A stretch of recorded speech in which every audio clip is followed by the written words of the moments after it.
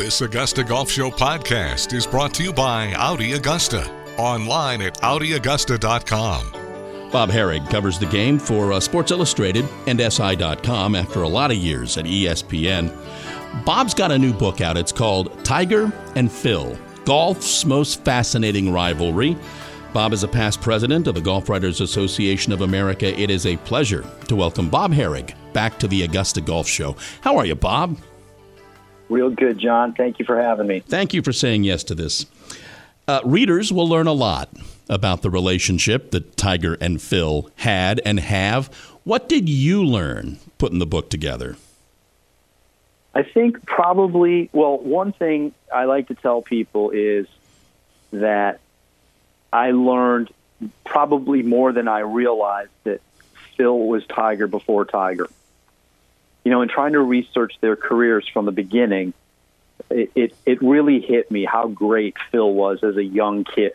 We all know about how great Tiger was. You know, we hear the stories about the Mike Douglas show and you know, the video clips of him being interviewed at 4 or 5 years old. I mean, that kind of stuff doesn't really exist with Phil.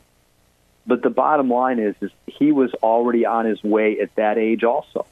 And he won everything in San Diego as a kid, and he became a very, very accomplished junior player. You know, he still holds the record for most AJGA victories. He was highly recruited to go to college when he was like a sophomore in high school. You know, and so that is one thing that I learned.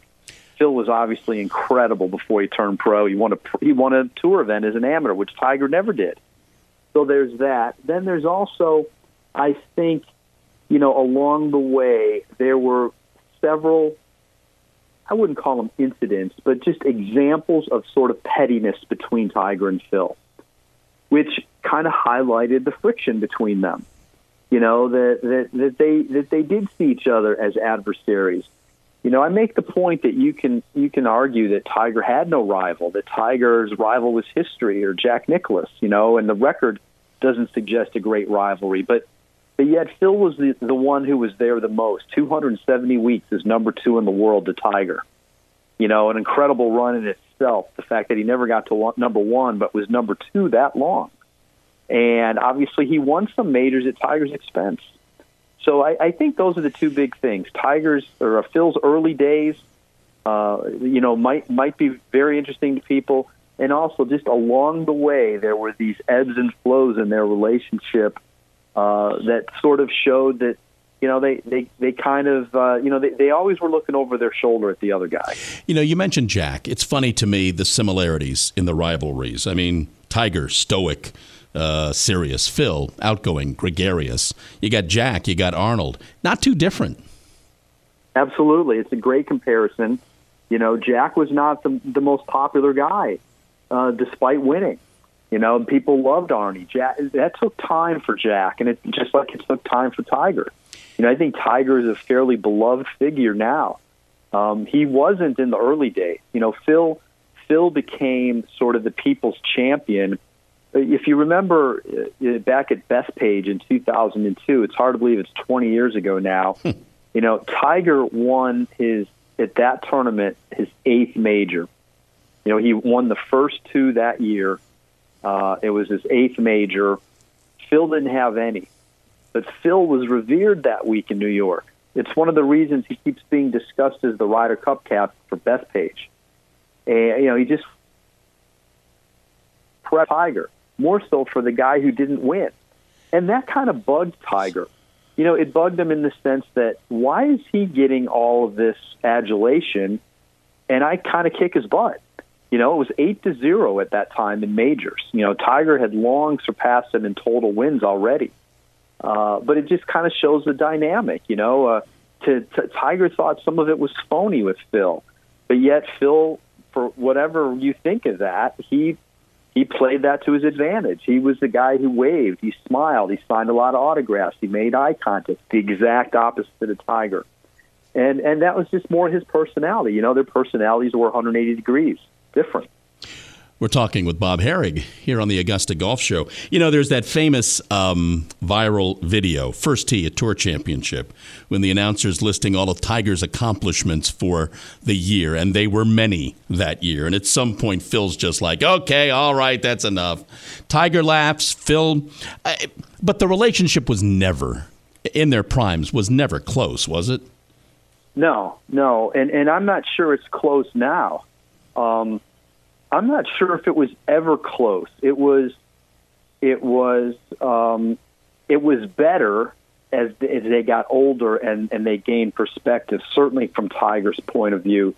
You know, when Tiger had the back problems and he had the spinal fusion surgery in 2017, even the year before in 16, you know, he sat out the whole year. He didn't play. You know, at one point, Phil had reached out to Tiger to offer help with his chipping. Remember when Tiger had the chipping woes, and you know he didn't play. He took 9 weeks before he came back at the 2015 Masters, and Phil offered that up. Now that was never disclosed by Tiger for a few years, but you could tell he was sort of touched by it. Like it meant a lot to him. He couldn't. It made me like, really? Like that would have never happened just 2 or 3 or 5 years before. And then they sort of collaborated on the 2016 Ryder Cup. You know, for all the grief that Phil took in Scotland in 2014 over the Tom Watson comments, you know, Tiger was probably sitting there in the background secretly cheering him on. You know, maybe he wouldn't have done it the same way, but he had the same belief. He believed that the U.S. wasn't being put in the right position to win the Ryder Cup. I think some of that's being forgotten now as Phil's going through all of his issues. You know, he helped turn the Ryder Cup thing around. Granted, nothing's perfect, but they've won 2 of the last 3, you know, and they won 2 of the last 3 pretty handily. Now the next trick is to win one on the road. But they've changed the system. They've integrated it. They're all on board, and Phil was a big part of that, and so was Tiger behind the scenes. So they came together on that.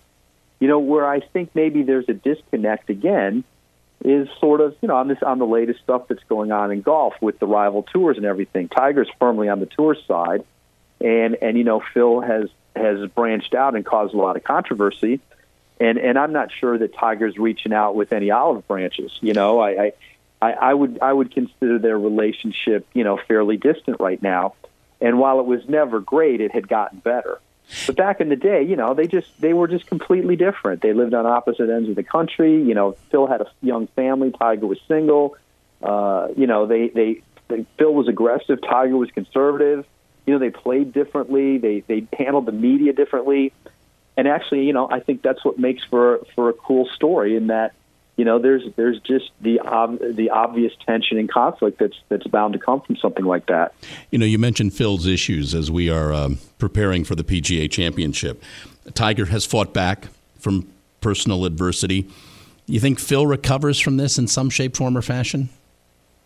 It's a great question. I mean, I'd like to think that he could. I mean, shouldn't everybody be given that chance? I mean, you know, my sense of it is obviously what he said and what he's done. You know, there was some damage there, clearly. I mean, if he was truly, you know, sort of conspiring, I don't know if that's the right word, but helping the Live Golf entity try to establish their tour, you know, that's going to be hard for the PGA Tour hierarchy to get over. You know, whether you agree that there should be the allowance for another tour or not, you know, you're directly helping someone that's going to be competing against you. I can certainly understand why they would be, you know, why they would be upset. But you know, he also has a 30-year history of a lot of good. You know, a lot of philanthropy. You know, a lot of good for the game. A lot of great victories. You know, viewed as very popular. You know, you'd like to think he could come back from that. It's amazing to me that we're sitting here talking about this with the PGA Championship coming about, and he should be in all his glory still. It was such an incredible accomplishment to win a major at age 50, became the oldest major champion. He beat Brooks Koepka and Louis Oosthuizen, guys who are, you know, basically in their prime, major winners themselves. And instead, you know, that's not the story. You know, we're not even sure if he's going to play. And it's just, there's a sadness to it, I think, too, that, how this has all come down. It's just really unfortunate that one of the game's icons is in this position. He's Bob Herig. The name of the book is Tiger and Phil, Golf's Most Fascinating Rivalry. Must read anyway, but now, especially with Phil, you got to pick up the book. Bob, thank you. Thank you for taking the time to do this. It's good to catch up with you, and we will talk again. Thanks a lot, John. Be well.